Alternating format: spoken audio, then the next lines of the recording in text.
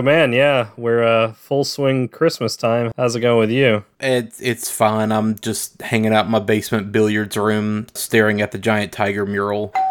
Oh, hold on. Somebody's at the door. Give me just a second.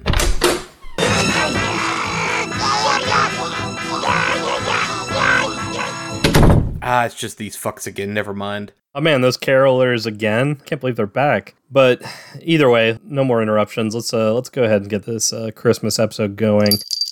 Oh wait, bells. I think one of my cats is outside. Here, hold on. Let me get up and I'm gonna go check. I'm gonna open up the front door to let my cat inside. Derek, are you not wearing clothes? Bro, put some clothes on. It's okay. I always answer the front door completely naked. Anyway, the fuck? Hey, Lola, are you out here? Come on in, kitty. Oh, shit.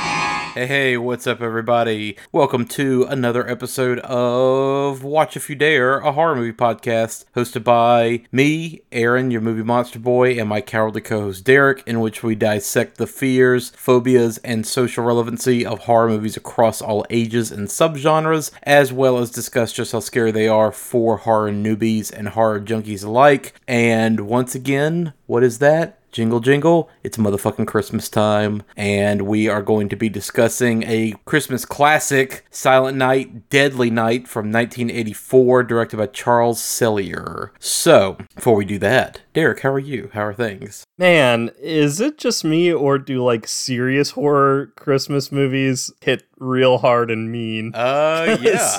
Yeah. You said you wanted something a little darker and more serious this year, so here you go. Here's one with basically zero levity and humor to it. Yeah. At least intentional humor. Yeah, this and Black Christmas, man. If you want to really ruin Christmas for your family, just put this on back to back. Or just go visit Grandpa, who's got dementia and is terrifying. Yeah, so off recording, I texted Aaron after watching the movie being like, this is just Thanks Grandpa the movie.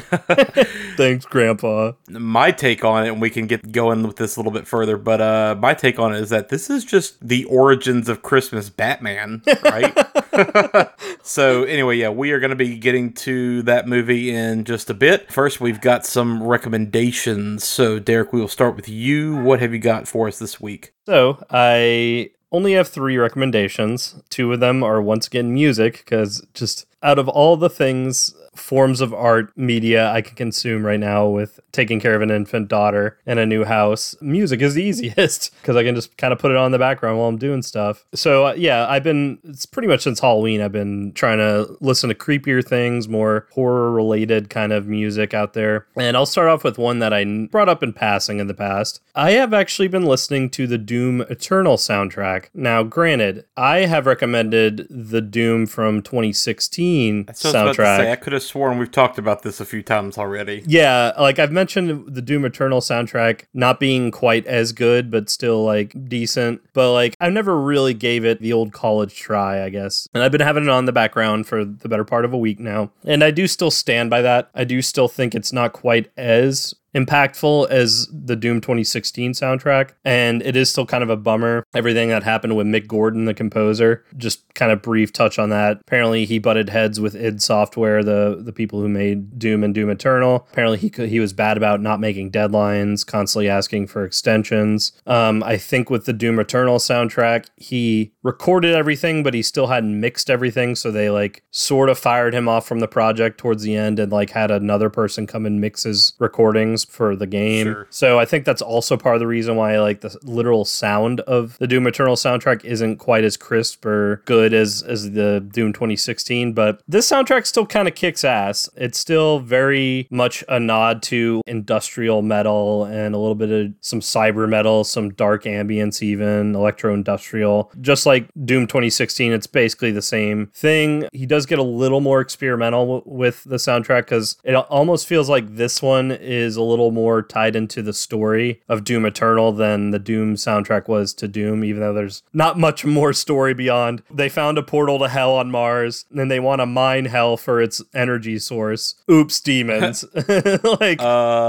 I still have not played any of those games yet, and so I didn't realize it was basically just, unobtainium. Yeah, cool, sure. Yeah, it's basically just like evil corporate douchebags discover like a portal to hell, and the first thing they say is, instead of just ignoring it or sealing it, we're gonna mine it for resources. We found oil on hell. I guess we're ready for another 10-year war, boys. Well, and that's kind of the plot of the original Doom and Doom 2, because then like Doom 2, demons invade Earth, while in Doom Eternal, same thing happens. They're now on Earth. But don't they go to heaven in this one? Maybe in the DLC. I think the DLC has to do with not just demons, but I couldn't tell you. Okay. I'll admit I still haven't played Doom Eternal. I was about to say, you said cyber metal, and the only thing I could think of was The Matrix, just... You think I heard a shot?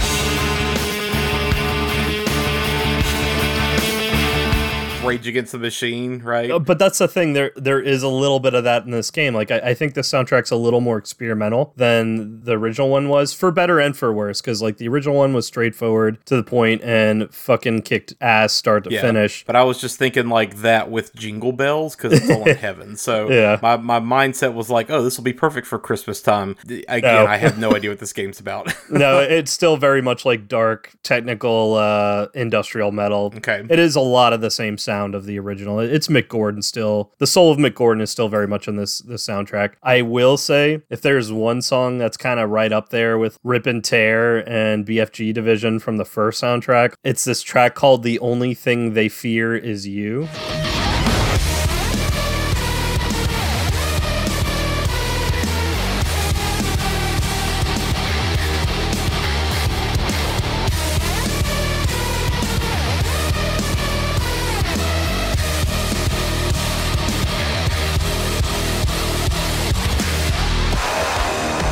That track is probably the most well-known one from the Doom Eternal soundtrack, and for good reason. It kicks a lot of ass. But it is interesting to see the small detailed differences that in different places they go in with this soundtrack. It seems like he makes an earnest effort to expand and experiment a little bit more, but still kind of keep the essence of Doom 2016 soundtrack. And listen, if you haven't listened to Doom 2016 soundtrack either, go listen to both of them. Start with 2016, then listen to Doom Eternal. It's good shit. It's good metal to take a shotgun and shove it into a demon's throat and pull the trigger and blow their head off type music. Or just go to the gym. Or just go to the gym, yeah. And, I still love that joke. I mentioned it back when I recommended the Doom soundtrack. I'll mention it again. I do think the Doom games are horror games. It's a horror game in that you are playing the horror. And if you want a good break from, demonic horror where you want to feel like you're actually, kicking the shit out of the forces of hell, well, Doom and Doom Eternal should scratch that itch. My next recommendation, and I think I'm going to give this kind of the Halloween treatment. And this is an artist that both you and I listen to, Aaron, so I know you'll have a little bit to talk about this as well. I decided I want to listen to more Chelsea Wolfe. Sure, I want to kind of go through her discography, because I've listened to her on and off in the past. I dug what I've listened to, but I want to actually sit down with her records. So the first one I actually sat down with is Apocalypse, and it's Apocalypse spelled with a K, or it's stylized, I think, in Greek.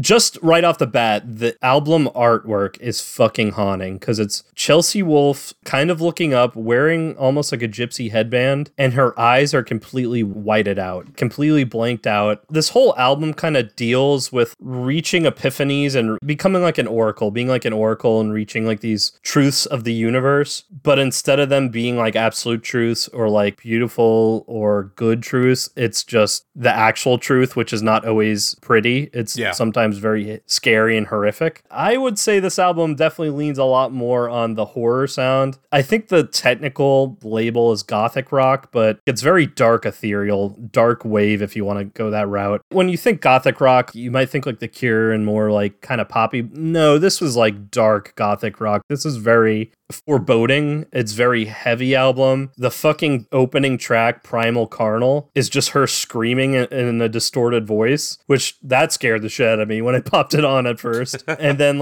her voice always sounds like it's funneled through a cone, you're hearing it from a distance. And she has a very beautiful voice, but there's something always so ominous about every track. It's just super creepy, but it's also a lot of fun to listen to. I feel this album really does kind of lean on, is being an oracle just being possessed, or is being an oracle like an actual like gift from the gods? What are your thoughts? As far as like themes go, yeah, I mean, that's pretty right up there for that album. I've really dug her stuff from the last couple of years, especially. She was a little more kind of folky and acoustic early on. The last few albums have been very legit metal heavy, namely Abyss, His Spun, and even Birth of Violence are all really solid. I don't know, I dig her. I've liked everything that she's done so far. Yeah, because I kept seeing that kind of doom folk is what a lot of people are calling it, or dark folk. Her early stuff especially, yeah. Yeah, like maybe along the lines of like Amigo the Devil. This one even has like elements, Apocalypse that is, has even elements of drone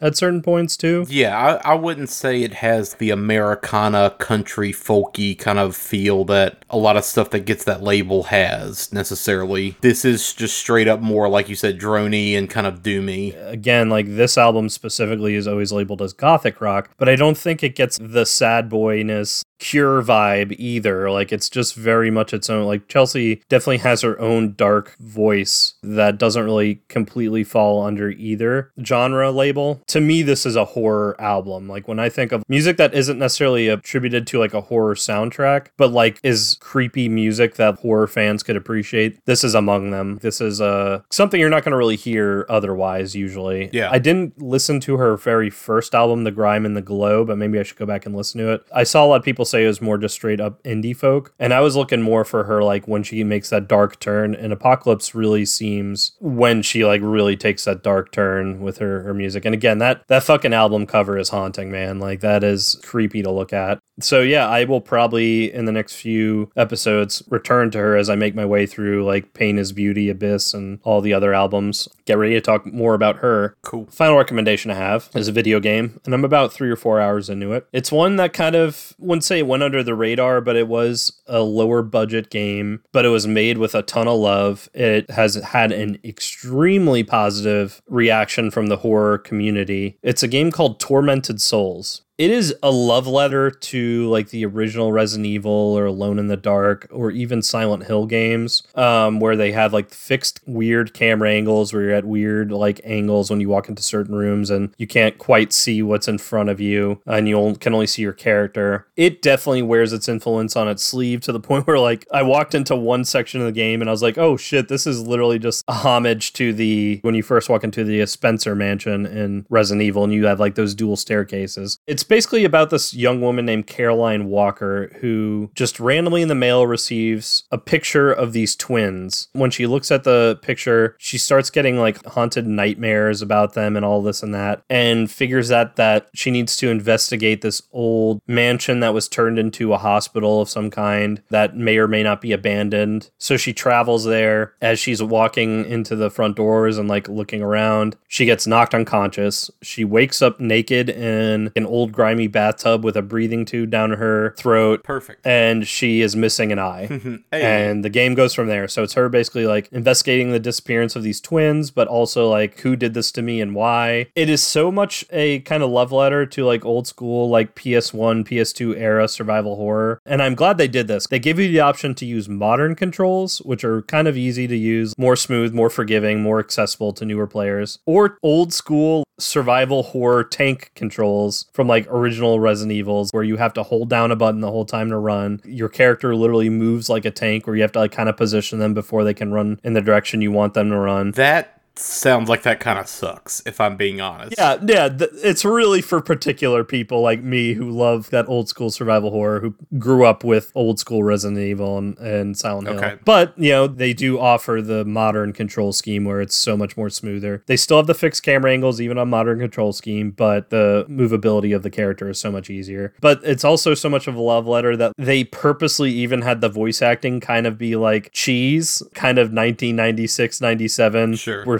just starting to get voice actors in video games kind of level of cheese, even kind of questionable dialogue. But man, it is actually a pretty creepy fucking game. It deals a lot with lighting and shadows. The monster designs are a little try hard of just let's put a mix between monsters from Silent Hill and that blind monster from Resident Evil 4 that has the Wolverine claws. Let's take those two things and like the regenerators even from Resident Evil 4 and all mash them up into like this horrific hospital monster that's wearing like a respirator and crawling on the floor using its Wolverine claws to come and like slash you up. Also, it does a pretty good job with the sound effects because you can hear the monsters a lot of times before you see them. Sure. So you can hear them like clanking on the ground and they just show up either right behind you or like come out of the darkness at you and you're not prepared. It is a challenging game. Resources are limited. Your first weapon is a nail gun. Think like steampunk-esque makeshift nail gun that they put like a gas canister on it to make it an actual weapon. That's your first gun. And then like I just found shotgun shells and I still haven't found the shotgun yet. I'm using healing items almost as soon as I'm getting them. There's a lot of old school survival where like it's actually a challenge and you actually have to kind of manage your menu and manage like your inventory and all that. Yeah. But man, it's good. It's out on Steam. It's out on PS4, PS5, Xbox. It's out on all the major stuff. To give you an idea, it has a 94% rating on Steam out of nearly 2,000 user reviews, which means it's basically overwhelmingly positive. And the horror community, from what I've read, digs it. It does really scratch that itch of, you know, the old school survival horror. And I kind of agree with them so far. I do think there could be a little more enemy variety, like in the way the enemies look, but that's really just kind of a small gripe. Talk about a game starting off in a very creepy, exploitative, and just terrifying way of like waking up naked in a bathtub with a breathing tube down your throat. You have to pull out your own breathing tube, and then you discover, oh wait, my eye is missing. What the fuck? So yeah, check it out. Tormented Souls. That's all I've got. Cool. Well, I've only got one recommendation, and that is on purpose, partly because I don't want to go too long with recommendations. We've been long with recommendations for a while now, but also we got a lot to talk about. So I saw Ghostbusters Afterlife. Okay. So after Kelly talked about it. Yeah. It was fine. Okay. I know you'll know what I'm talking about. I feel like most people will understand what I'm talking about. This was like The Force Awakens of a Ghostbusters sequel in that there's nothing terribly original about it. It rehashes a lot of the same exact things from the last movie that everybody knows and loves. It just kind of modernizes the effects, but it's not pushing the story forward a whole ton necessarily. But it's a good jumping on point, I guess. It's a lot of the stuff that people are nostalgic about that you can look at and point at the screen and say, hey, I know what that is. Hey, I remember that bit. Hey, this character just said the thing.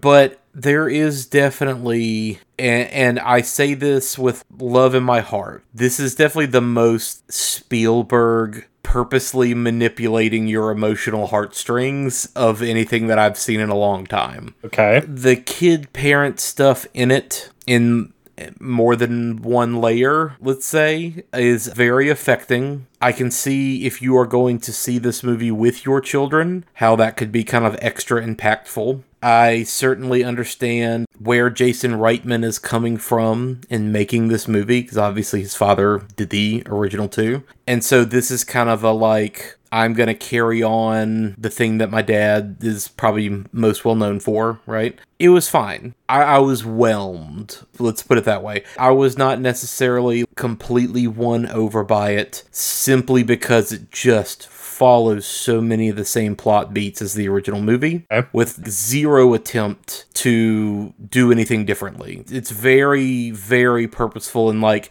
hey, the same shit is happening over again, remember? And that's kind of all there is to it. It's very safe. It's very safe. Yeah. As far as a sequel to a beloved movie goes, and again, this is, you know, beloved, nostalgic, lots of people, like, attach their childhood identities to this movie. And so those, of course, were the people who were crying hardest and loudest about the last one. You would think those are the same people that are crying hardest about this one this time, and that doesn't quite seem to be the case, because it's more just kind of giving you exactly what you want, if that's what you came in for. But like I said, it's The Force Awakens of Ghostbusters in that, hey, cool, here's some new kids, but it's going to be a lot of the same plot beats. just different locations, different time, but it's largely a lot of the same stuff. It is not nearly as adult as the original movie, obviously, which was very much just about a group of cranky, misanthropic adults living in New York. And with this one being all about the kids, it's going to be a little more tame and a little more Goonies, a little more E.T., right? So it doesn't quite have some of the edge that the original movie has. Yeah, that is a little disappointing to me because that's why I respond so well to the original. You can tell that they were risking a lot. It was a concept that shouldn't have worked, but it did work. Yeah, and I would say to that point, I think the reason why the original one works is because of the writing and the cast. Yeah. And this movie does not really have either of those things. This movie seems to understand, oh, the original Ghostbusters was popular because people actually cared about the lore of this world and the mechanics of busting ghosts. Which is not at all what I care about when it comes to Ghostbusters. Yeah. There's so many scenes where, and you can tell they were like trailer shots, where somebody will pick up the ghost trap or pick up the little like ghost meter, and you know, there's like slow-mo and there's lens flare and there's like some dust coming off of it, and it's this very like trailer shot. You know what this thing is, right? Yeah, it's that thing. It's that thing from the last movie that's so cool. Here it is again. It's just a lot of that kind of stuff. Yeah, so here's a gripe of mine that franchises are doing nowadays, especially ones that are like returning to old franchises. Star Wars did the same thing. And I like The Force Awakens, but this is still a gripe. It sounds like I would have the same issue with this movie. If we're gonna like go with the canon of Ghostbusters, right? That like the Ghostbusters were famous in the 80s. They saved New York City and possibly the world twice from these extra paranormal threats. How are they so forgotten to the point of being like, ooh, it's like a legend. No one knows that they actually existed. Motherfuckers, like if ghosts existed and were attacking New York in the 80s, we would still be talking about it to this day. Like there would be channels devoted to it, podcasts devoted to it. There would be like all kinds of shit devoted to that. Congress would have like drafted up bills about like ghosts and shit. You know, I hate to bring up Marvel movies in this podcast, right? But as much as people whine and gripe about the movies just keep referencing what happened in the previous movies, they gotta stop that and they gotta move on. See, that's one of the reasons why I like Marvel. All of everything in phase 2, I guess. Everything post Avengers 1. Constantly being like, oh yeah, guys, remember New York? Yeah. Remember when fucking aliens showed up and attacked New York and a bunch of rando people with crazy technology and skills and like literal gods showed up and like fought them back? That's wild shit, right? Remember when a mad space god fucking deleted half the universe for 5 years? Yes, like, yeah, right? We would be talking about that daily. Everybody would still be talking about that. Guess what? It's 20 fucking years later, and never forget, motherfucker, 9/11. It's printed on half the police cars around here. Yeah, we're still talking about that shit. So that is one of the gripes I had about this Ghostbusters movie, was the substitute teacher, Paul Rudd, and then like one of the kids who like watches a shit ton of YouTube videos. They're the only two that like seemingly know or remember anything about the Ghostbusters. You know, like how? Fucking how? Yeah. I get that this is like middle of nowhere Oklahoma, but again, real life, 9/11, whatever. Again, just tangibly proving that ghosts exist. That alone would change everything. It would change religion. It would change everything. Yeah. So that is a gripe. That's a common gripe that has been said by 1,000 other people at this point. I'm not saying anything new or original, but that is one of the biggest glaring, like, what the fuck? No, that doesn't work in this movie. It doesn't work. That's one of the biggest flaws of the movie, is just nobody remembering the Ghostbusters. Yeah, that's annoying. I honestly don't have a problem with any of the kids. The kids are fine. You know, they're a little bit ham-fisted.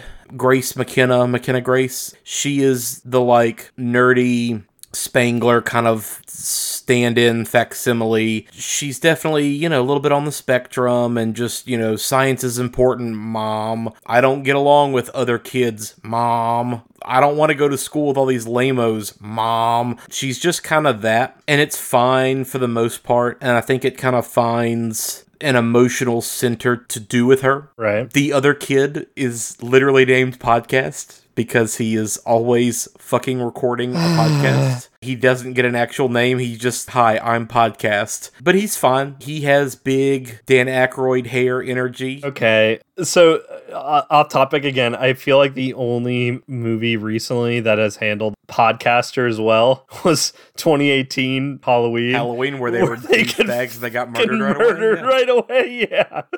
Yeah, because that would be me and you if we went to try and go interview Michael Myers. We'd be fucking deadzo. Yeah.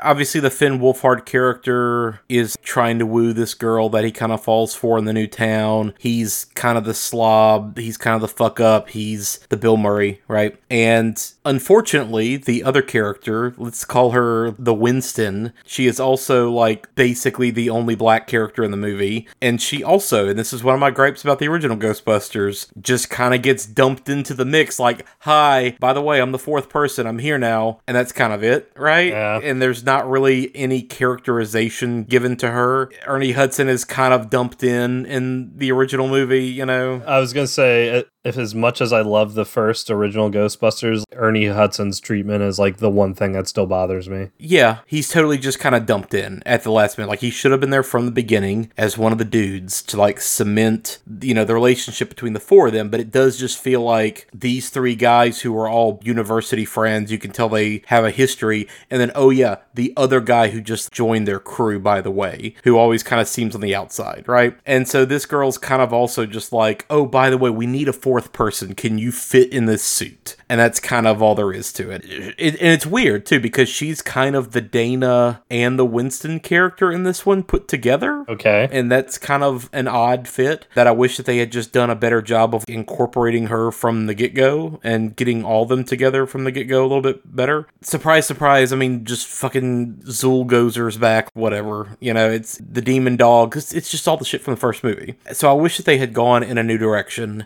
Hot take.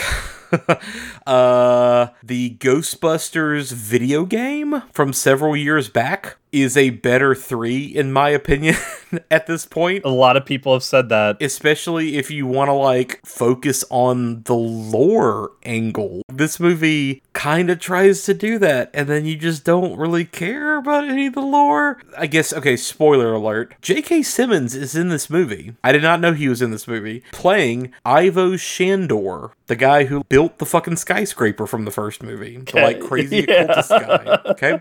Okay. He is in this movie for roughly 45 seconds, and then he is murdered. And he is of zero consequence to the plot. Okay. So why is he there? Why is he there at all? I guess a nod for, like, the diehard fans. That's what I'm saying. It's just, oh, hey, you guys in the audience, you 4 people, remember this. The rest of the audience, they don't know who this guy is. There were weird touches like that, I don't know, like, it felt like this movie was also probably 30 minutes longer, and they trimmed it down drastically, you know? It felt like there were a lot of weird, loose plot threads that were kind of hangling. But it was overall, though, still, like, not a bad watch, right? It was like... I was entertained. Yeah, it was entertaining. I was fucking entertained. Because I want to say, like, this is still a recommendation, but yeah, you and I are being a little cynical about it, I guess. The audience that I went with was kind of a mixed audience, people of all ages. In general, the audience responded pretty hard to the movie. They were laughing at the jokes. They were gasping during these moments of suspense. People literally fucking cheered at the end. The audience was eating it up. So, like, it works. It totally works. And it works in that very Spielberg, the absolute best emotional manipulation.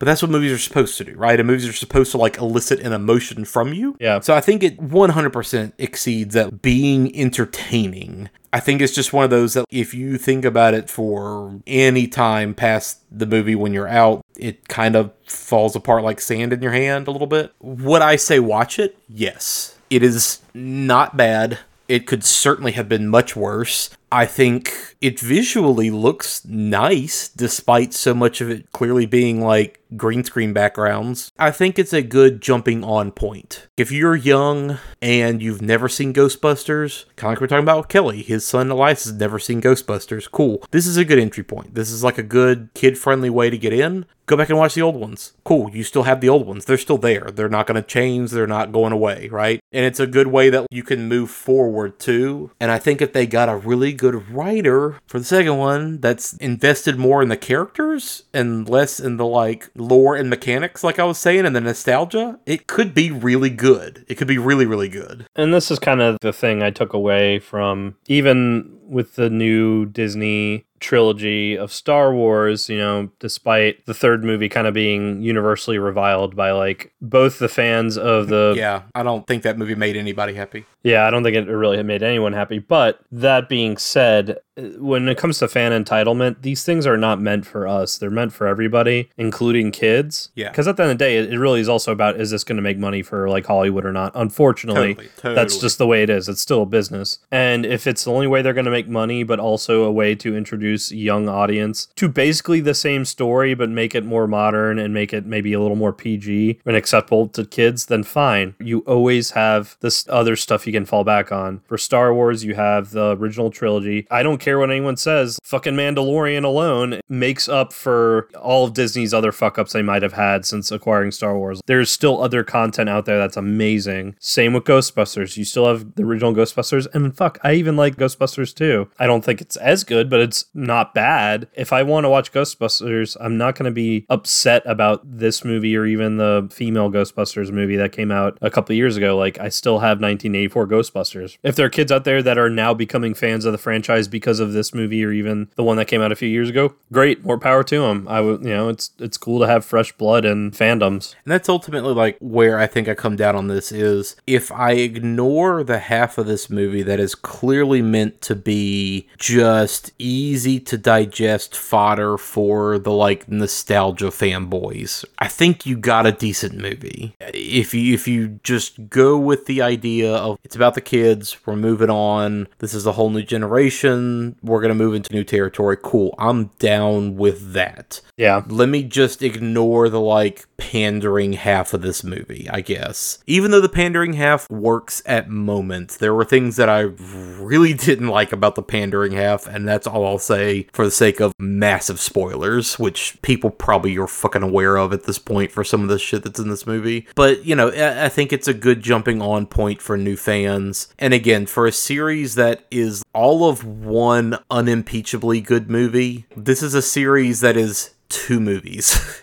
So it's not like it has a long storied history like, you know, Bond or any other kind of horror franchise, right? Where there's 10 or more entries. No, there are 2 Ghostbusters. I guess technically 3 if we count 2016. And really only the first one is unimpeachably good, right? So anything is fine. Anything is fine. Like throw anything against the wall. And if it's watchable, it's fine. I know I'm falling into the trap, but I am generally curious. Lore-wise, is this movie doing the Halloween thing where it's ignoring Ghostbusters 2 and only acknowledging the very first Ghostbusters? No. Okay. So is it retconning the second movie? No. Does it ever actually acknowledge the second movie? No. Does it acknowledge 2016 at all? Well, no, because that movie has nothing to do with this continuity. Oh, okay. Yeah. Gotcha. I never saw 2016, so yeah, okay. Gotcha. Yeah. 2016 is its own completely separate thing, but it's totally outside the continuity of these, right? Yeah. Like all the old guys show up in 2016, but they're playing like different characters, right? Like they're all completely different people. It has nothing to do with the originals, but it's fine just to watch in a vacuum.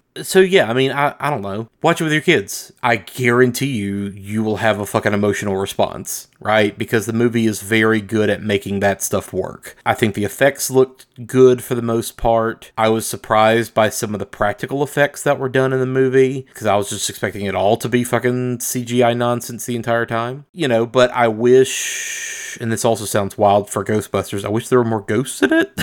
Wish there was like more ghost shit in the movie for it being so concerned with the lore and the world. There just weren't that many ghosts in it. But, you know, generally speaking, I kind of like the direction that they're going in. Would I like to see more? sure. You know, if they make Ghostbusters, I don't know, Regeneration, whatever, sure. But, you know, I do think you could certainly do way worse. So, fuck it. When it's at Redbox, when it's on streaming, like if you don't have time to go see it right now because it's busy, fuck it, watch it. It was perfectly enjoyable, turn your brain off kind of entertainment. And if they make more, sure, I'm down. So that's, I guess, all I'll really say so we don't drag this out any further. Okay, Yeah. cool.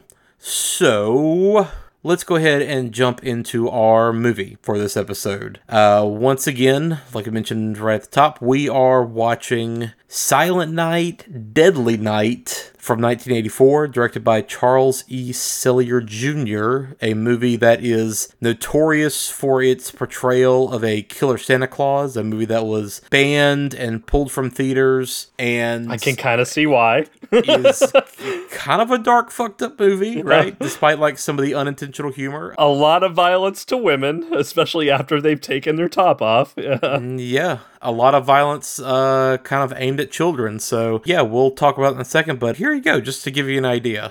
'Twas the night before Christmas, when all through the house not a creature was stirring, not even a mouse. The stockings were hung by the chimney with care, in hopes that St. Nicholas soon would be there.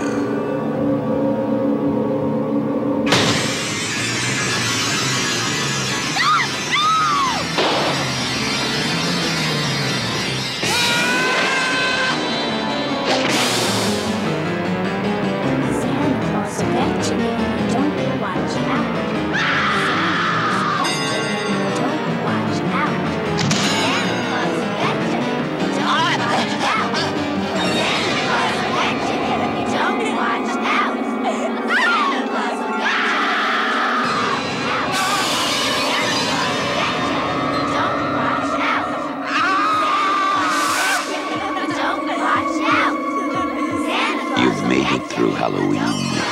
Now try and survive Christmas. Silent Night, Deadly Night. Man, this was a mean fucking movie, Aaron. I mean, I told you. Slasher films usually do have a very small degree of lightheartedness and humor to it. And there is really not much to be had except for that good montage when he first starts working. Oh yeah, the good boy montage. The good boy montage that got a good chuckle out of me. But like, just having gone through the Halloween franchise, Halloween 1 was also a pretty dark slasher movie, but this really ups the ante because not only is it gory and ridiculously gory, like in ways like, I mean, someone gets fucking picked up and impaled on deer antlers at one point. It is also like transgressive. It's a little bit exploitative. It is like not afraid to terrorize children in a way that is almost borderline mean-spirited. Thanks, Grandpa.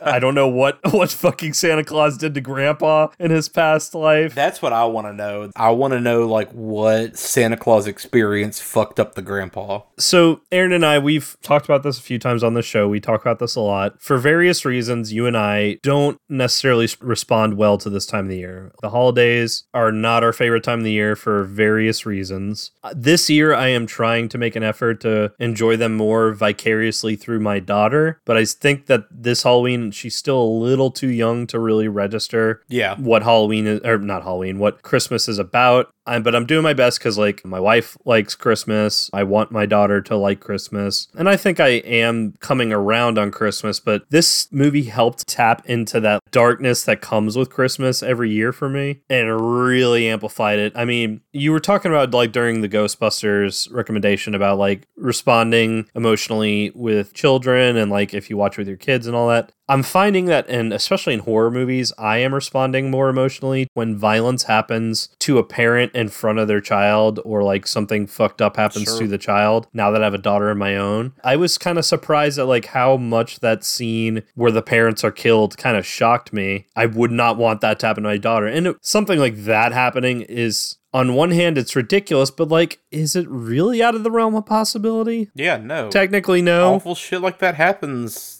a lot. Yeah, so like I did respond more to that scene, like right at the bat. Let's get to the heart of like what our podcast is about, where we discuss kind of horror themes and fears that the movie is dealing with. You know, there's that parental loss at an early age. I was not expecting how much this movie deals with PTSD and like what happens when you don't treat it correctly. Yeah. And in this case, it's religion making things 1,000 times worse. A Catholic orphanage and the head mother in charge thinking that basically child abuse is the only way to fix deeper seated problems in children. It deals with a weird aversion of sexuality between the killer witnessing his mom basically get sexually assaulted before she gets her throat cut, and then him as an older boy seeing two people have sex in the orphanage, and then immediately the mother superior like breaks it up and fucking like takes a belt to the people. Yeah. Well, not just that, but like seeing sex associated with the murder of his mother, and immediately those wires getting crossed permanently and fucked up. Yeah, and then like naughtiness, the only way to treat naughtiness is punishment. And what happened in that sex scene between, I guess those were like teenagers or maybe a younger sister and her boyfriend or something on the side, getting caught by the Mother Superior. Well, immediately like Mother Superior is like, they need to be punished. That's a naughty act. And she whips them with a belt,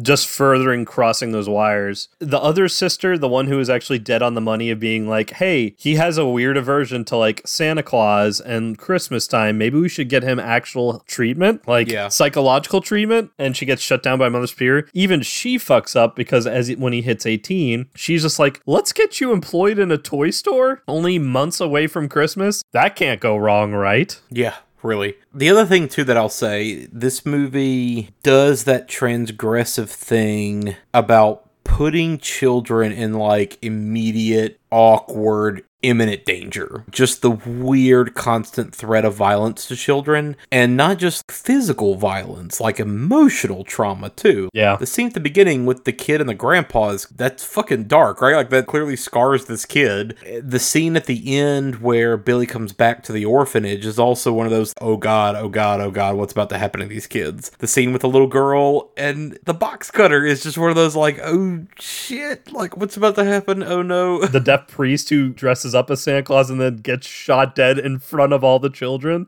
Yeah. Yeah. Fucking scarred there. I was not expecting this. Like, where the horror comes out in this movie is just how, like, mean-spirited it is about Christmas, but, like, a child's view of what Christmas should be. Yeah. And, like, how everything is centered around the imagery of Santa Claus and that getting, like, really turned on its head. Even starting with Grandpa, thanks Grandpa, him basically saying, if you see Santa Claus, run. If you've even committed the smallest, naughtiest of act, he's coming for you and he's going to punish you. Like, wow. So let's get into the controversy. So originally the movie was titled Sleigh Ride, and that's Slay ride, right? Nice. Sam Raimi was originally considered to direct the movie. It opened the same weekend as Nightmare on Elm Street and briefly outgrossed it until it was pulled from theaters. I mean, we talked about this on the Nightmare on Elm Street episode, but that movie definitely like took time to spool up, and word of mouth carried Nightmare on Elm Street to success. But this movie like immediately, was trumping it, right? But the movie was kind of instantly vilified by all these different parent groups, specifically the Citizens Against Movie Madness, which, fuck off, just whatever. What fucking name is that? Just, Christ, like these people. The media also gave this movie a lot of shit. And the hang-up, despite everything that we just talked about, seemed to be just that it was depicting Santa as a fucking axe-wielding murderer. Despite that having been done multiple times already by other things, and nobody liked making a fuss. The producers were fully expecting people to be incensed by the negative depiction of the Catholic Church, because the nuns at this orphanage are both physically and mentally and emotionally abusive, and just the weird levels of neglect involved. Here's another real life horror. We're coming to find out that that's exactly what happened all the time, and still probably happens all the time, especially in a Catholic or any religious organization run orphanage. Yeah, all the time. That's a real life horror. Yeah, Gene Siskel was a particular prick about this movie, listing off all the names of all the creatives and the companies that financed the movie on their show and just being like, shame on all of you. But there's no question in my mind that the showing of Santa with an axe on free TV and commercials is sick and sleazy and mean-spirited. So let's repeat the names of the people who did it. TriStar Pictures, co-owned by Columbia Pictures, CBS, and Home Box Office. Shame on you. Now, as for the film, I've got news for you. It's worse than the TV ads. So let me repeat the names of the writer and director and producers of this film. Michael Hickey wrote the film, Charles E. Sellier Jr. directed it, and Ira Richard Barmack produced it. You people have nothing to be proud of, even if you made a few bucks off of all the negative publicity. Your profits truly are blood money. And Silent Night, Deadly Night now has the distinction of joining I Spit on Your Grave as one of the two most contemptible films I've seen. And I don't mean to think it's campy. It really is quite awful.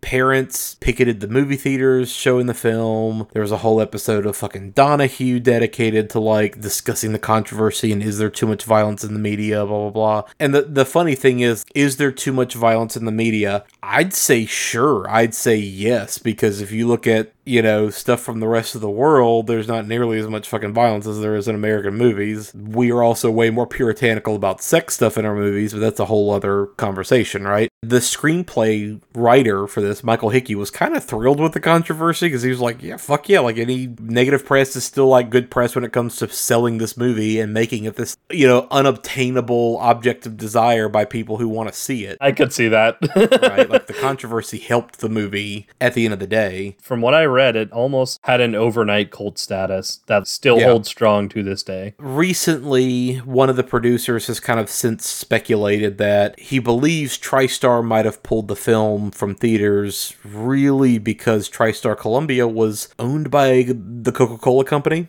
and Killer Santa Claus is maybe not good for branding, where literally fucking cane sugar syrup drink is promoted during the entire holiday season by fucking Santa Claus. Right? Polar bears.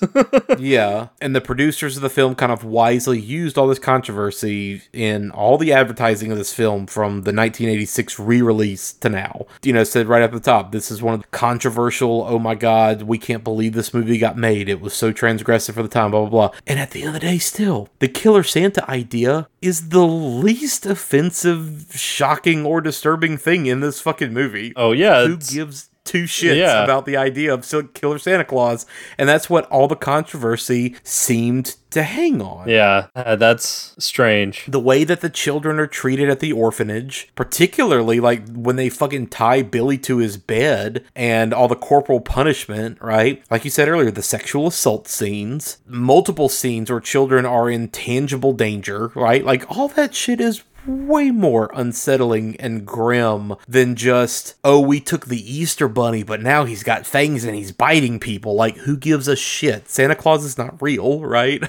That's also part of the trauma that we talked about with Gremlins and with this movie is it's very much, you know, Mother Superior at the end chanting defiantly, Santa Claus is not real, right? All of that stuff is way more disturbing. And it still baffles me that this movie had so much fake outrage. Not even outrage at like the stuff that is actually questionable, but just the fake Fox News bullshit. We have to have something to be fucking mad about this holiday War on season. Christmas before the War on Christmas War on was Christmas around. horseshit. Yes. It's fucking Starbucks cups. It's, oh my god, you can't say Merry Christmas anymore. Say Merry Christmas. Merry Christmas. Fuck off, right? It's just the weird parents have to be up in arms about fucking something. And they picked all the wrong things to be up in arms about, actually. Yeah, they're up in arms about Santa Claus holding an axe, and they're up in arms about, I guess, the Catholic Church. God forbid there's actual nuns out there that are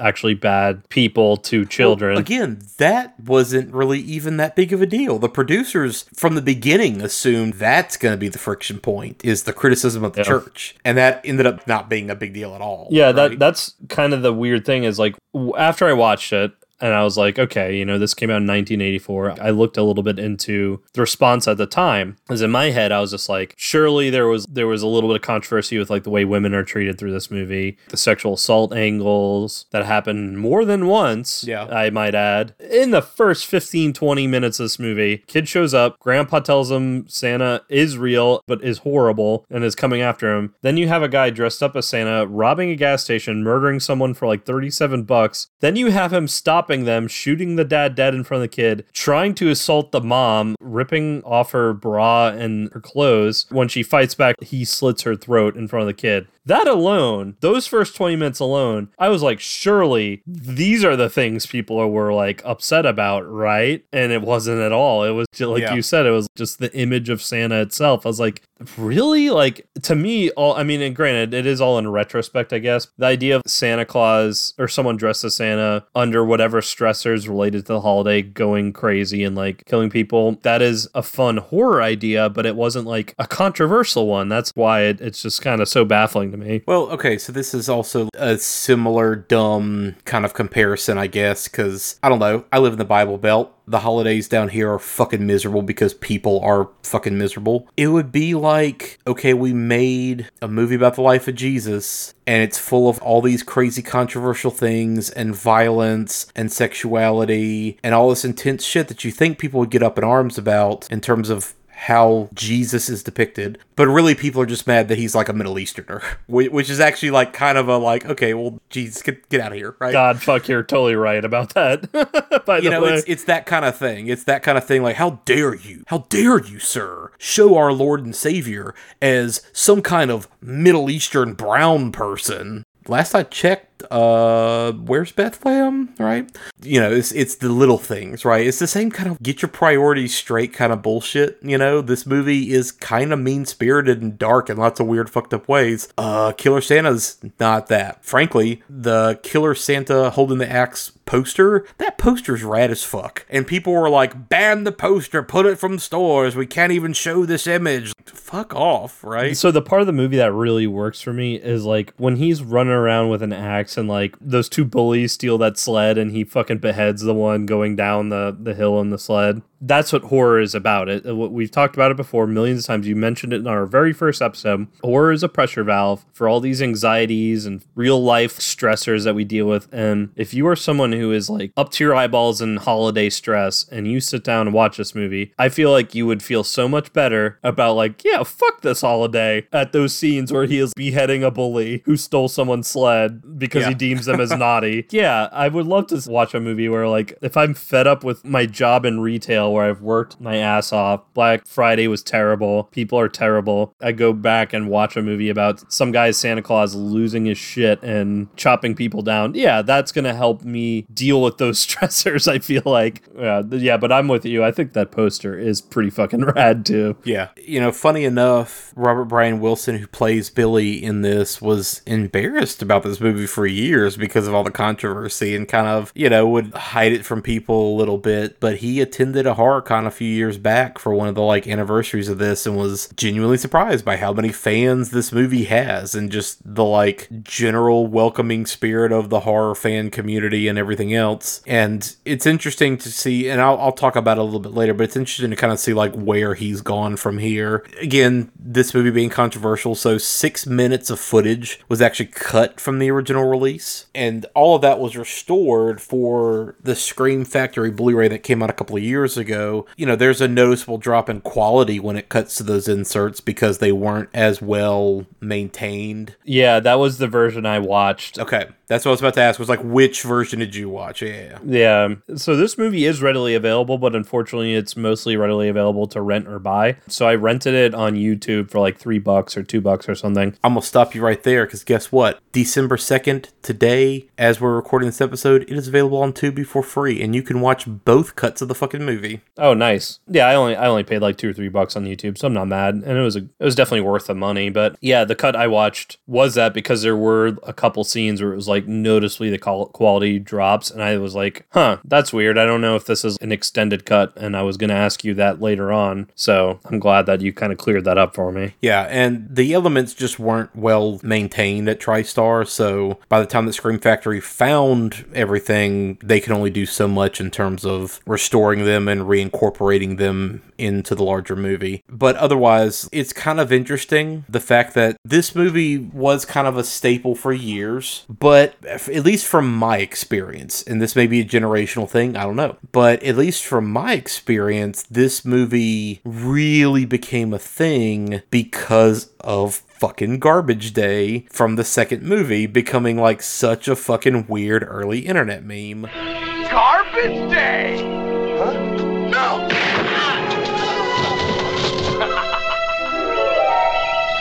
and people just going, what is this from? Oh, it's from this Christmas killer movie where a guy dresses up like Santa Claus and murders people, but this is the second one. Yeah, it's his brother. And Yeah. spoiler alert, he does get the revenge on Mother Superior, which is pretty great. But Yes. yeah, that movie is so fucking nutso from what I've seen of it that I would say if we ever did cover it on this podcast, it would definitely be a commentary track. I mean, I'll admit, I'm one of those people that Garbage Day is kind of my way into finding out about this film franchise in general, specifically Yes, the first movie. same. Because Garbage Day, I want to say it really exploded in like internet popularity in 2008 when I was like just out of freshman year of college, because I remember us playing that video quite a lot. It would always be in like worst acting compilations, Yeah. most ridiculous movie scenes compilations. It would always be in that kind of stuff. But yeah, like that's exactly how I came to watching this original movie, was through the fact that was a fucking meme and just backtracking, figuring out like, what is this insane shit? I need to know like what the hell this is. But yeah, it's definitely interesting, like the legs that this movie's had, considering it was pulled from theaters and then it was released later in various versions. But you know, now, I mean, we've got this great Blu-ray that's available with all the extra shit and everything else. So as far as like, you know, the movie itself, let's actually kind of start talking through it a little bit. So I love that the opening music sounds kind of like fucking Gene from Bob's Burgers just got a new keyboard Yeah.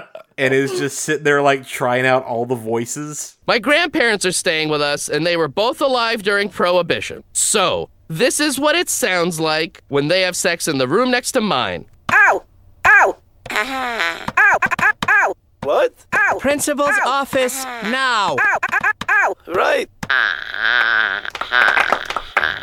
The score to this is kind of bananas, and it turns out that the composer literally just sat there with a beta cassette of the movie playing and just kind of banged out a temp score right then and there, and then kind of went back and polished it a tiny bit, but not a whole lot, because the score to this is just kind of all over the place. The orphanage was actually an old schoolhouse that was demolished shortly after filming. I love, after we get the first time jump, little Billy looks like he is dressed like a tiny trucker. Yeah. He's got his fucking denim and his weird little plaid shirt and his fucking mullet.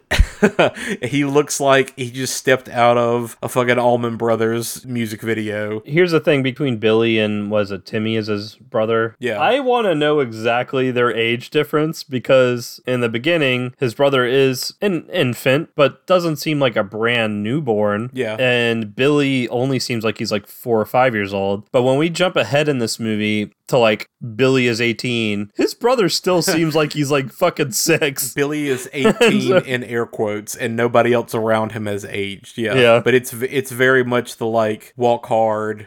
Mama, you made it! There's my favorite 14-year-old son. I'm 18-year-old Billy. That's me. Yeah, no one else's age. He looks like a 20-something-year-old, and he Yeah. is built like not original Halloween Mike Myers, but Mike Myers in all the other Yeah. movies. I love that Ira's Toys, where they get him the job, is now a fucking gym. It's been a bunch of different things over the years, but it's still fucking there. And by the way, this movie was filmed in fucking Utah. That's kind of a wild thing that like so many horror movies filmed in Utah, but I guess Utah's a gorgeous state, and Utah has a lot of like immediate inherent scene and production value just with the natural vistas that are there. So there's parts of this movie where you see the mountains in the background and it's pretty fucking gorgeous, right? Yeah. But it is still weird that like Utah of all states. Well, and I think in a weird way it works, because towards the end of the movie, like when they go back to the orphanage does seem a little in the middle of nowhere. You see like the mountain in the background and all that kind of stuff, but it also feels like kind of a winter wasteland in certain shots. Yeah. And like that seems like such an ideal, like especially if you're gonna go like this movie taking place overnight, ending in the early morning of Christmas Day. That's such an eerie kind of location where an orphanage is, and like for Santa to show back up to the point where they even have like an old storage shed that you know was built decades before, like maybe by a farmer or something. When they converted it into an orphanage, they just never got rid of it. That was like one of the creepier settings of the movie was like when that cop goes down into it to investigate. And then just seeing like when they do the false out on you with the priest dressed up as Santa, him kind of walking across the street from the church to the orphanage, and you're thinking maybe it's Billy. Yeah, that just kind of imagery like in that frozen wasteland kind of style really worked. Yeah. I also love, speaking of all the different Santas that are in this, I love the like Billy age 8 segment where they're forcing him to go sit with the Santa that came to the orphanage and he's just losing his shit. Dude, he fucking decks him. And then he hauls off and punches that Santa. Yeah, he either decked that fucking Santa for real or it's just one of the best stage punches I've ever seen. I love the two that they just put like the full just Jean-Claude Van Damme just push, sound effect in there, but yeah, that kid punches the shit out of that Santa, and it's hilarious. I backed it up 3 times and just laughed my ass off. I love how, like, it drew blood. Like, it fucking almost broke the Santa's nose. Yeah. Once he gets hired at Ira's, like we've alluded to already, you get the montage of, isn't Billy great? Isn't Billy, like, the best boy? And he's, like, stacking boxes and getting pats on the head and the weird fucking, not even Diet Coke Joe Pesci, like Shasta Cola Joe Pesci is like, hey, you want some fucking whiskey, kid? And he's like, no, I'm good. I got milk. And just like holds up that giant fucking like quart bottle of milk that he's pounding. Well, it just goes to show how that toy shop was run by total fuck ups, because he is just basically doing like his job. Period. And like they're like, yeah, he's so fucking good at his job, but then everyone else is like an alcoholic or just not doing anything, to the point where like just by him doing like what he was hired to do, like he's regarded as like this hard worker. Yeah. Also, like, what's the fucking deal with the boss at the toy store when they first kind of are like, oh yeah, here's Billy, here he is, he's a big strapping big boy. I can't quite tell, is the boss intrigued by the idea of, oh, this hot young boy is in my shop now in kind of a creepy way? Or is he just astounded by the fact that this slab of meat is actually an 18-year-old? Right? I can't tell like which it is, or both. I took it was the latter, but it could be both. And I also took it as this, oh, I can make this guy like do all the physical labor I don't want to do, and that the other guy who is in the back never does because he's lazy. Yeah. Shmo Leshy, yeah. I guess that scene too is supposed to like allude to the fact that Billy basically is slasher big for his age. Yeah. Like superhumanly big, like again along the side of like Jason or Michael Myers. Yeah, totally. I also do like just looking at all the fucking toys in this toy store too, like all the random shit that's in there. There's definitely like some Masters of the Universe. Me being like a vintage Star Wars person, I definitely loved seeing the Jabba and the Dewback. But what fucking struck me this time that I don't think I've ever paid attention to before, did you notice the fucking Krull board game? No, I didn't notice that. I had to look it up afterward to see if it was real. It is totally real. It is a board game of the movie Krull. Oh, okay. I'm gonna pull that up right now. But when was this movie shot? In 1983 or in 84? Because I know it released 84. I mean, yeah, I would assume 83. They shot it in spring. I know that. It was either spring 83 or spring 84. And when I say spring, I mean like March and April. They shot it in Utah, and so the spring thaw was already starting. So they had to kind of rush and do all the outdoor shooting first. I'm not sure, like I said, if it was, let's say, spring of 84, got edited, came out in late 84 around Christmas time. That is most likely the case, because it's not like there's a lot of heavy visual effects that they had to do afterward in this movie. So that would be my guess, at least. Also, too, the only thing better than that fucking montage is Billy losing his shit after seeing that Santa Claus banner. Just him, like, dead staring and just shaking and sweating, staring at it, cracks me the fuck up. So, in a weird way, and maybe because it was still on my brain when I watched this, but, like, in a weird way, this was the more serious, competent holiday version of Blood Rage.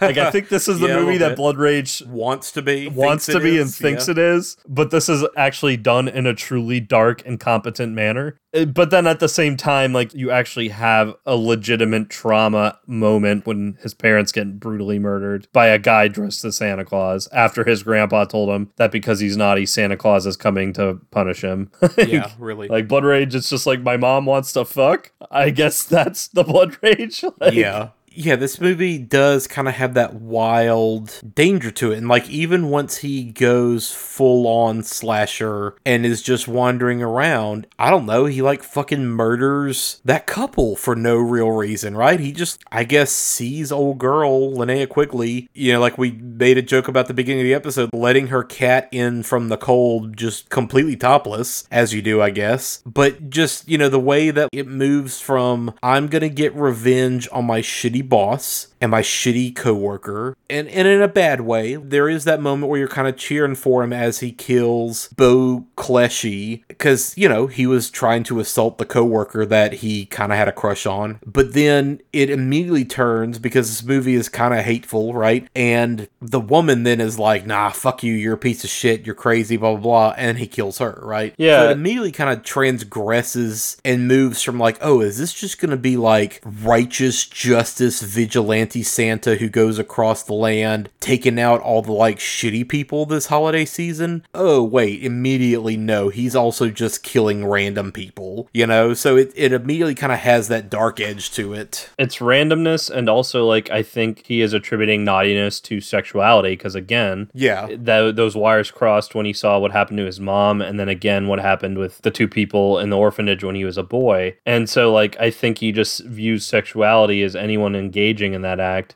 I guess, if it's not done under the eyes of Lord Jesus Christ, as naughtiness, and so they need to be punished. But then the other thing that's telling, or the two other things that are telling, is that he's avoiding the police on purpose because he knows they're after him. Yeah. So he knows what he's doing is bad. He knows what he's doing is also naughty. But then the other thing is, he also tells the children as he's dying, now you don't have to worry about Santa Claus anymore. So I think in a weird way, he's also like fulfilling his own punishment. Basically, like, I deserve to die as well. It's not just that I'm punishing all these people, but I also deserve to die. You could really like examine what is actually really going through his head. But again, I just have to go back to like the sister who like actually cared about him and actually wanted to deal with his psychological problems and deep-seated rage.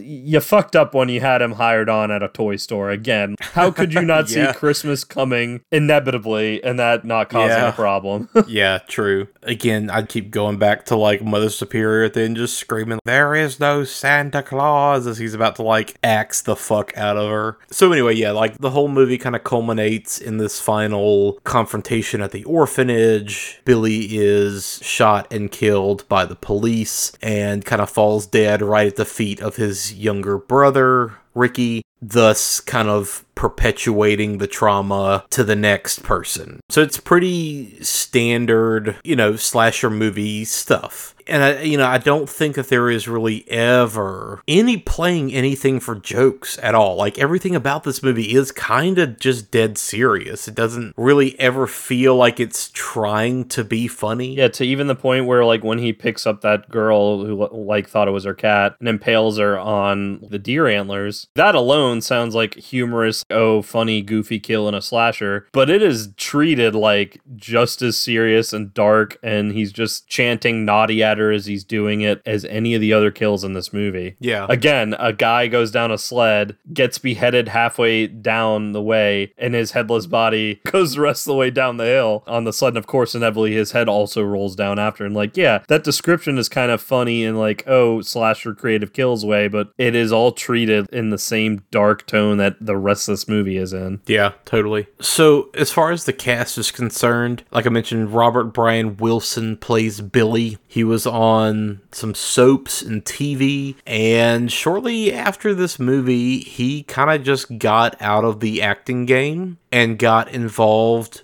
with trade shows. Interesting. And so he's literally like involved with the groups that put together trade shows and manages that. So that's what he does now. He has done some acting here and there since, but that's kind of about it. There is a very charming way that he looks at this movie now that I'll talk about in a minute. But it's very interesting that he literally did just kind of jump into this one thing, instantly became a horror icon, and then was just like, cool, but I'm good, bye. Yeah. So it's always interesting to me when people kind of do that and then they're just out and just pursue something entirely differently. Like, regardless of the genre, you know, it's just wild to me thinking that, like, oh, the kid from Willy Wonka that played Charlie, like, that was his one movie and he's a fucking dentist. The kid from The Shining that plays Danny is like a pediatrician, you know? Lillian Chauvin played Mother Superior. She was in a lot of old TV and westerns. She was also in The Mephisto Waltz, Predator 2, Universal Soldier, Pumpkinhead 2, The Man Who Wasn't There, Coen Brothers, and Catch Me If You Can, which is Spielberg. Wait, what was she in Predator 2? Who did she play in Predator 2? You know, I would have to go back and purposely try to find her. Okay. Because I honestly don't remember off the top of my head. There's a lot of things about Predator 2 that I remember, but I don't remember that. Part of me thinks the scene where Danny Glover and the Predator are chasing each other, because that's which one that is the one with Danny Glover is just running around LA with this Predator. They're climbing up the drain pipes and they break from one building and fall to the other, and the Predator like smashes through the side of the building. Right. And is in this old couple's bathroom, right? Yep. I believe she might be the old lady. Old lady in that, okay. That's there with like the broom, right? Yeah, that makes so much more sense. Yeah, that's what I'm thinking, but I haven't gone back to look at that necessarily. Will Hare plays Grandpa, and I really only bring that up because the year after, he was in a major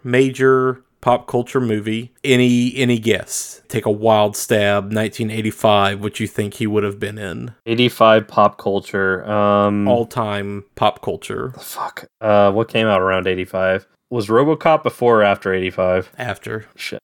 Not Predator. Or was this already done? Ghostbusters? That was same year. That was 84. That was 84? Fuck. All right. I'm going to give it to you. He is Pa Peabody in Back to the Future. Gotcha.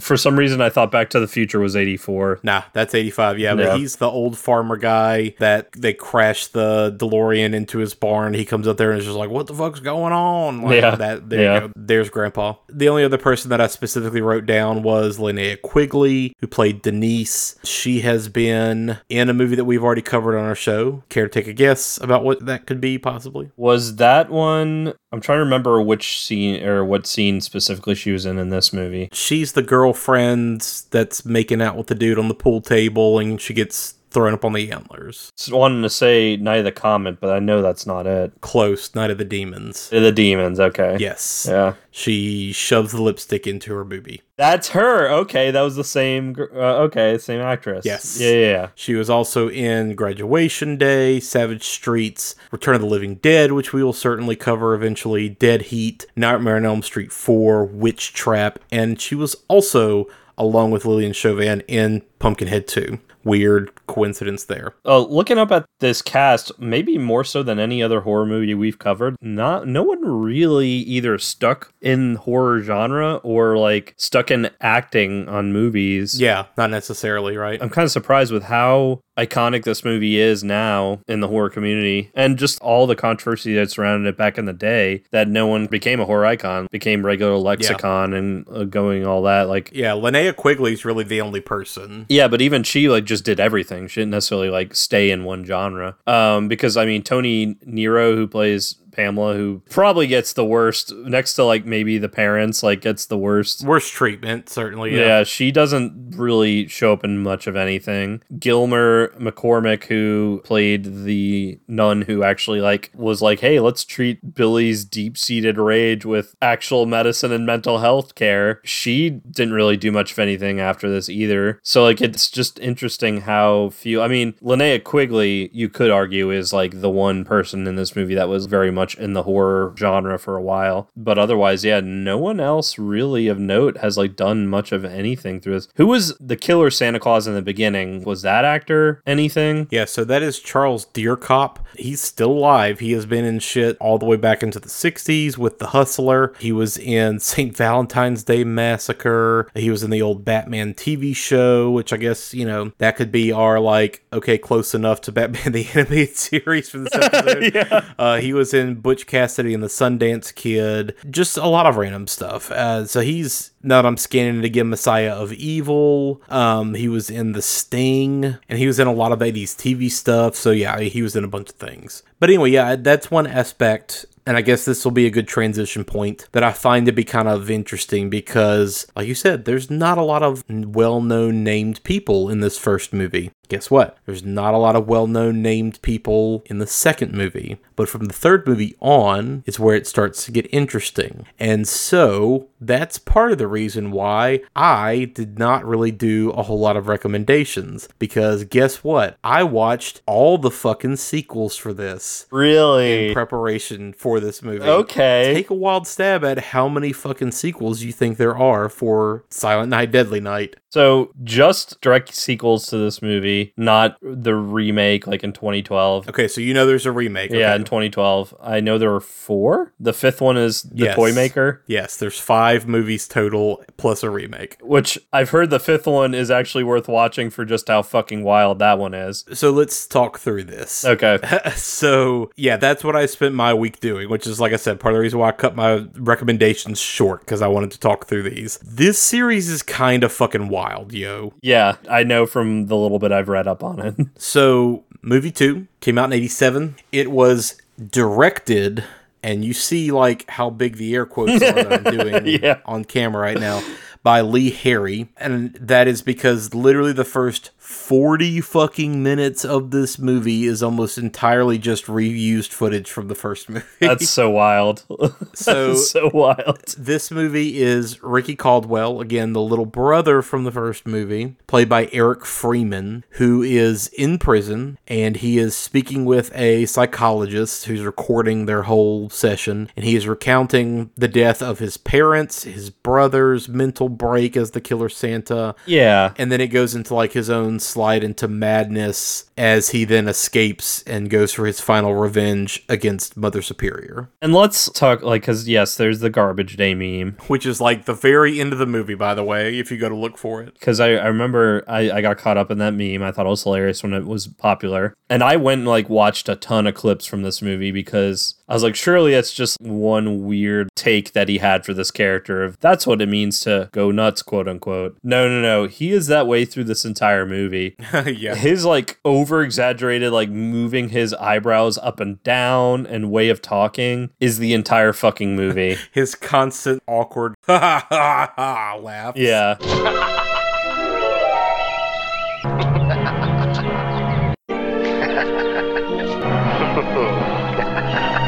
Yeah, and like to the point where I can't see how beyond it just following the tropes of a horror movie, it's not fucking scary at all. It feels like it's more of a black comedy, like from the bits I've seen. Oh yeah. I don't know who fucking like decided to let him go that route with the character and thought it was a good idea if they were trying to make a serious sequel. So according to Eric Freeman, you know, because obviously like people have been critical of his performance for years and have just been like, he's a terrible actor, or he just had no experience and was a terrible actor, blah, blah, blah. He was in stuff before this. He was studying acting, and the way he tells it is he was kind of juggled between the writer and the director. Again, director in like big air quotes. And it would vacillate between, we want you to do this scary and serious, and you're crazy, so it needs to be big and over the top. Yeah. And so he's constantly kind of stuck between those two things, right? Well, and it's interesting because I remember like when Garbage Day was really making the rounds, there were people who like found him because they were like, where did this actor go? Because he had retired from acting for a little while, I remember. He retired, I want to say in like the early 90s, like not too long after this movie dropped. And, you know, back then when Garbage Day was really popular, 4chan was the big thing that everyone went to, not Reddit. I remember there being a 4chan thread that like they found Eric Freeman wherever he was and somehow got his phone number, which don't do this, by the way. This is such a fucking dick move, but yeah, don't dox people. Yeah, people are calling him and trying to get him to like talk about his role as Ricky Chapman or just straight up do Garbage Day, impersonate Ricky Chapman, do Garbage Day, and like he was telling people to fucking stop it. And I felt bad for him like when that happened. But then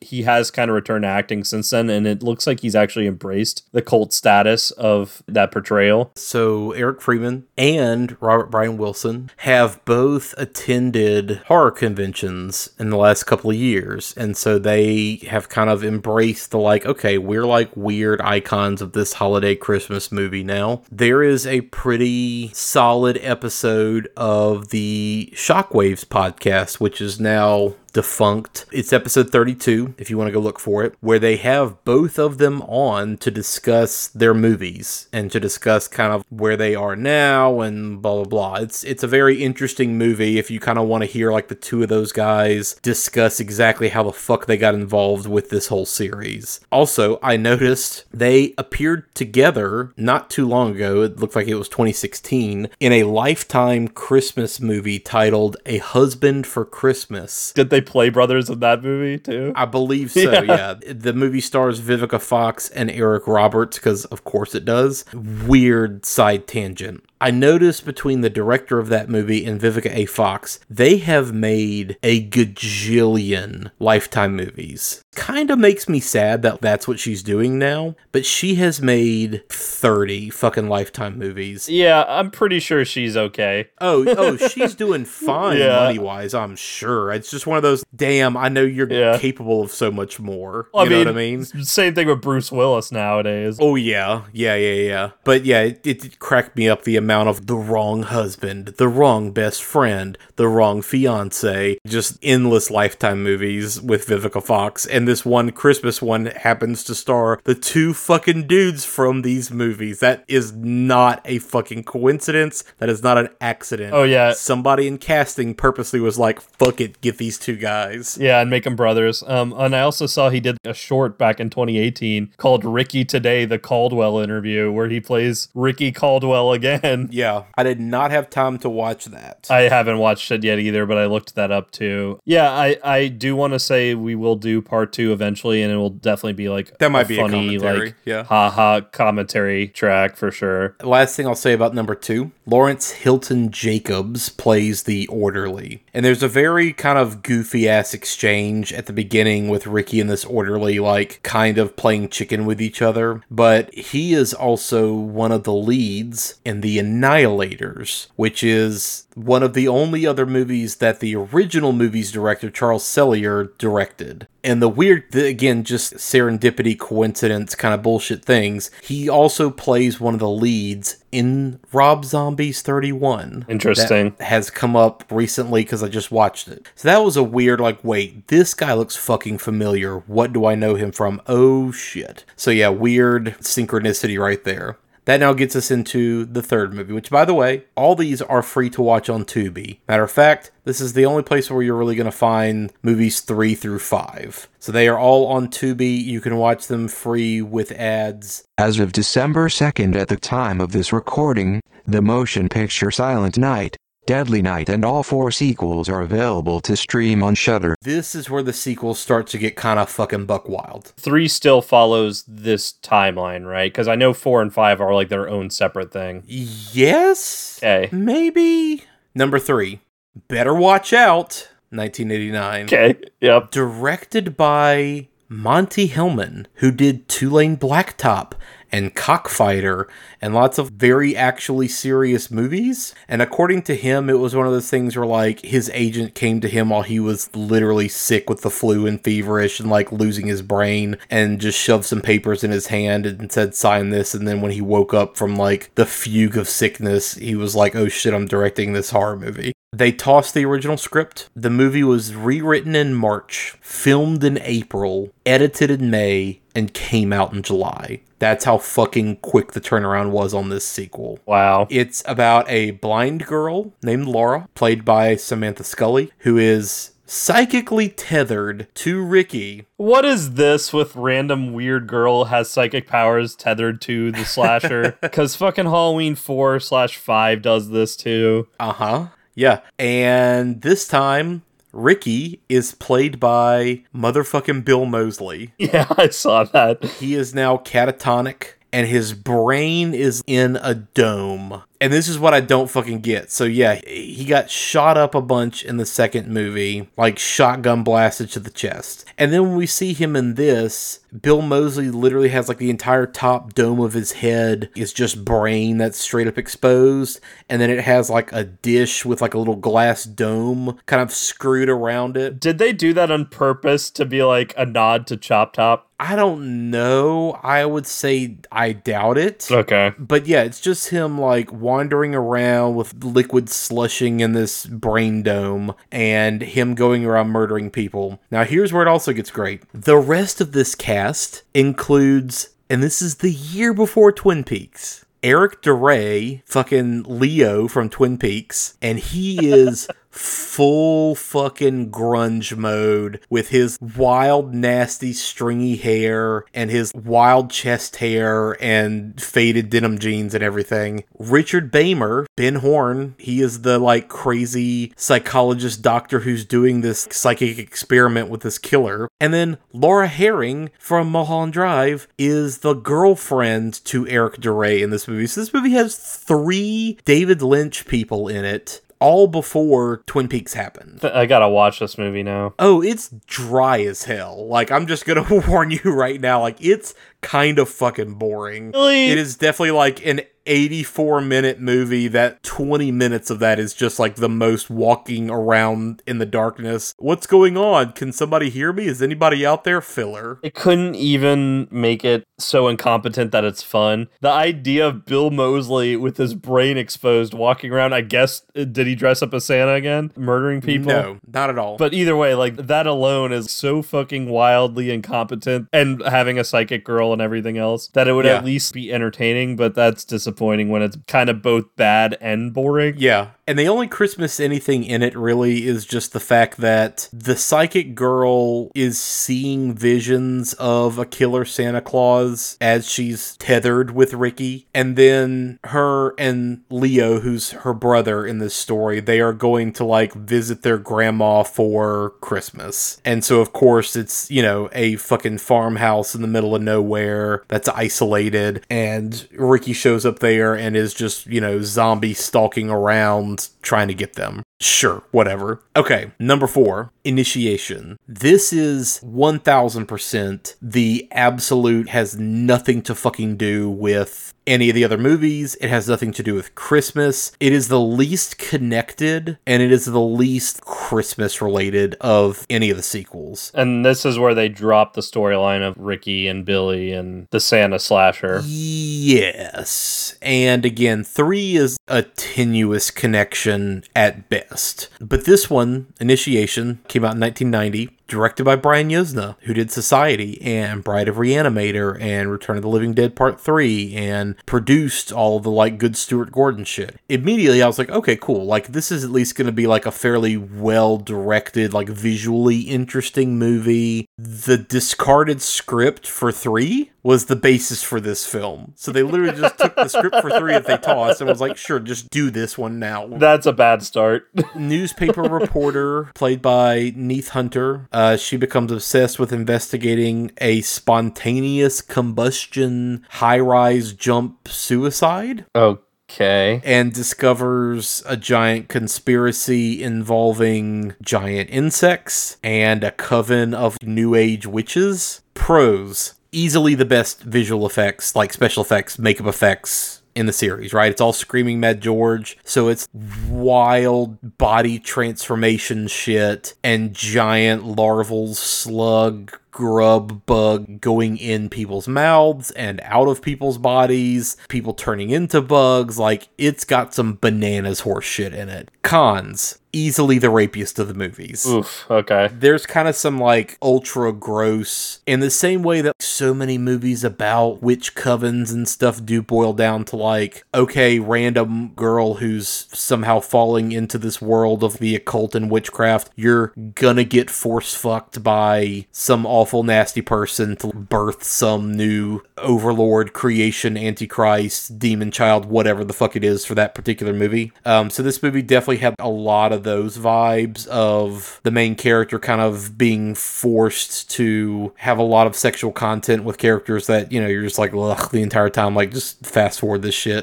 You also have Maud Adams in this, Reggie Bannister from Phantasm, and you have fucking Clint Howard in this one, playing a crazy homeless guy. Okay. Whose name is Ricky. Okay.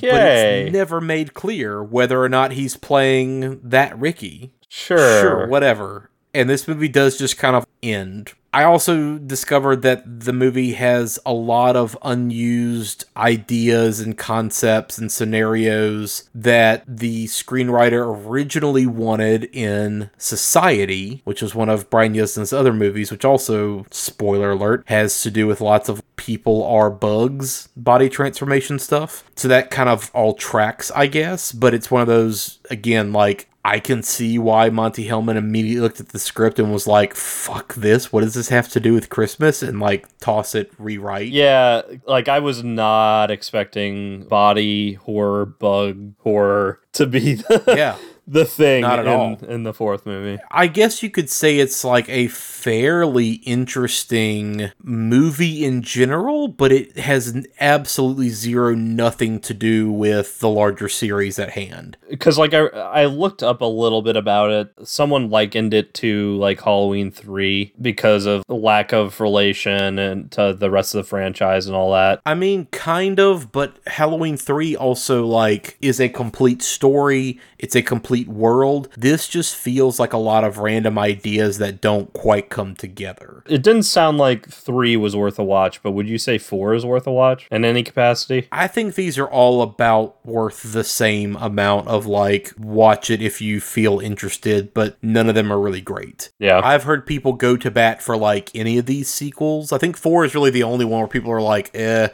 has nothing to do with the larger series, don't bother. But I think they're all kind of, there's pros and cons to all of them, but none of them are like good ultimately. When I was reading around, the one that people are going up to bat for the most was 5. Okay, so yeah, 5 is The Toy Maker from 1991. This one, I think, really does go full-blown Christmas focused. A lot harder than a lot of the other sequels did. Okay. This one is directed by Martin Kittrosser, who is mostly known as a script supervisor. He's a script supervisor for Friday the 13th 1 and 2, Deadly Blessing, Dumb and Dumber, Love and Basketball, Guardians of the Galaxy 2, and literally all of Tarantino's movies. He's been the script supervisor. Wow.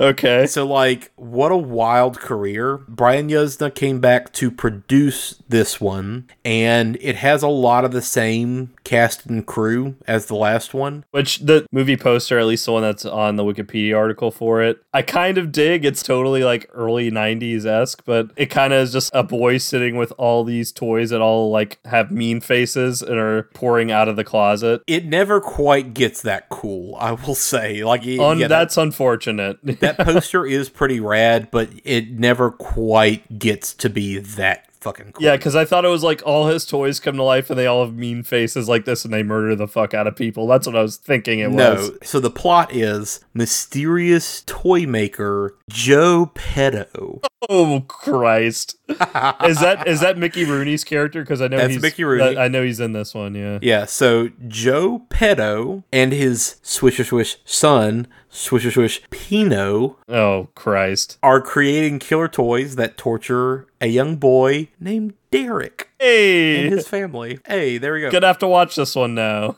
So yeah, what's kind of interesting is Mickey Rooney was one of the loudest celebrity voices protesting against the first movie. Womp womp. Ban this movie. It's a scourge on the tradition of the holiday season, blah, blah, blah. And then yet he turns around and he's in 5. Clint Howard, once again, plays a crazy, seemingly homeless character named Ricky. And again, it's unclear if he's playing Killer Ricky from 2 and 3, but the other interesting thing is, and I cannot remember if it's 4 or this one 5, you see Silent Night, Deadly Night playing on a TV in the background of one of these movies. So, like, in universe, that is a movie in the span of these other movies. It pulls the Halloween which again makes me think that the Clint Howard Ricky has nothing to do, right, with the other Ricky. Neith Hunter from 4 also shows up and also plays a character with the same name as her character from 4, but is seemingly, again, unrelated to that character. But yeah, this one had some ridiculous kills, because it's just all these fucking toys, so it'll be shit like, oh, it's a remote control car. Oops, it is covered in spikes and blades, turns out. Who would have ever looked at this and been like, this is an appropriate toy for my child? There's a scene where Pino gives a gift to this guy, and it's like this creepy fucking like giant centipede evil demon looking plastic toy in like this big Cabbage Patch Kids box. Oh geez, thanks, Pino. Yeah, he gives it to the guy, and the guy's like, well, thanks a lot. This will certainly cover your rent. I'm not really worried about this now, whatever. And of course, he like puts it in the car. Oh, my kids are gonna love this when I get home. And then it gets out of the box and fucking murders him. But it murders him in the best. Oh, so it like goes into his mouth and like comes out of his eyeball. Hell yeah. And like he wrecks his car and the car explodes. Like, it's that kind of shit. If you're gonna go super wild in later sequels, that's the shit I want to see. Yeah. The first kill in the movie, again, spoiler alert, is this weird Santa Claus ball that shoots out long arm and legs and it wraps around a guy's face. Cool. But that's it. Right. Like, it's like a ball on his face that's tethered to his face, and he's just running around flailing, screaming. And he dies because he like falls over onto a fire poker. But like, what did the Santa ball do? Right? There's some weird like logic gaps like that where I'm just like, oh, sure. Could the Santa ball not have a drill or a spike or a blade in it? Like, you know, the Phantasm balls? No, okay. It's just a Santa Claus ball that makes like an angry face? Sure. All right, cool. Whatever. Dude, you're watching Silent Night, Deadly Night 5. You're asking a bit too much, I think.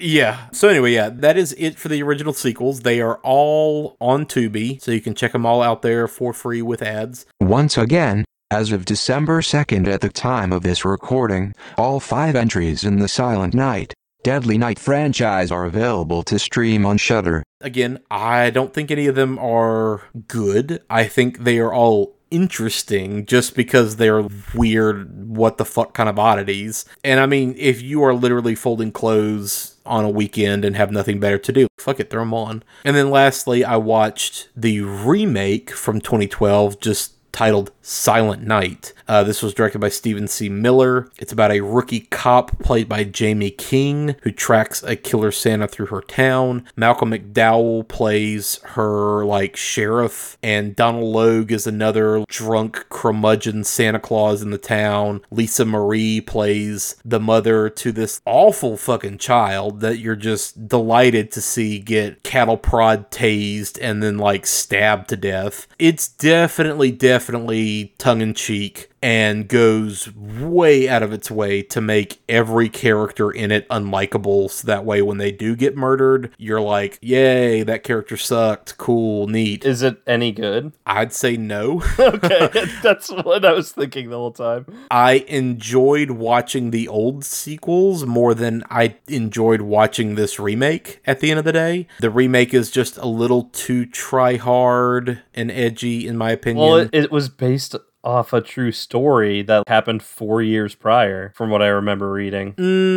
I question whether that's valid, because So maybe not based off true story, but inspired probably is a better. Inspired by, but it does replicate a lot of the kills from the original movie. Okay. And there's like some new ones, but they're just so over the top ridiculous. Of course, the seedy underbelly of this town is like one of the characters does pornography, and the killer shows up where they're doing a softcore photo shoot. And so it's just the killer Santa chasing this girl in her underwear around, and eventually he like picks her up and throws her into a wood chipper, you know, and it's just this girl flailing around and the camera shaking all over the fucking place, blood shooting out of it, right? But it definitely kind of does the same, this is a revenge story. You find out why the killer Santa Claus is running around, what the motivation is, and it does turn out to be kind of this weird generational thing as well. I liked the idea that it took those bits and pieces from the original movies and kind of came up with like a new, slightly different take on it. Just everything else surrounding the movie is so ridiculous and over the top.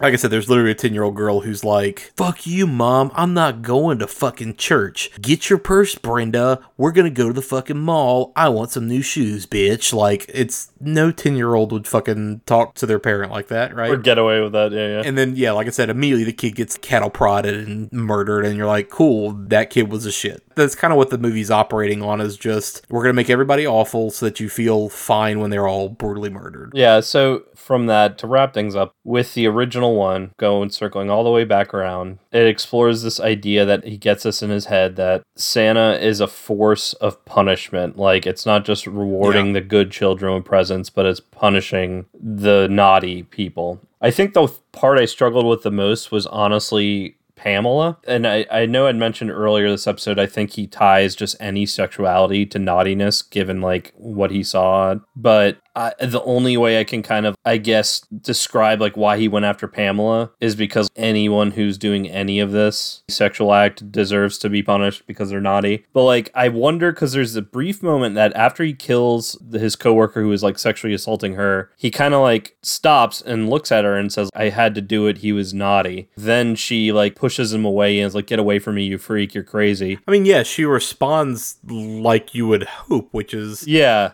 Normally. The fuck? Yeah. That was not a, I appreciate the help, but that was not a, like, normal response. What are you doing? Right? Yeah, it almost felt like the rejection is what caused him to kill her as well. And then, like, the other two that I can't really, or not can't, I do, like, in his own weird murder logic. I guess he sees that the store owner and the older woman that also works there, the reason why they need to die is because they're alcoholics? Yeah, question mark? Yeah, even though, like, inadvertently the store guy was like in like that speech to him was like, you're Santa Claus, go do what Santa Claus does. And he was like, yeah, maybe I will go do what Santa Claus does, punish people for being naughty. But again, I guess his logic doesn't have to make sense to us in the same way like the logic of Elliot Rodgers doesn't make sense and is just mean and evil and violent. And see, I'm not even sure that that's where all the underlying motivation even comes from, because that's not quite how the rest of the movie goes in terms of the killings. That's why it's so maddening to like try and figure out what exactly is the linchpin and his thing. And I don't think the movie does it in an incompetent way. I think it does it purposely.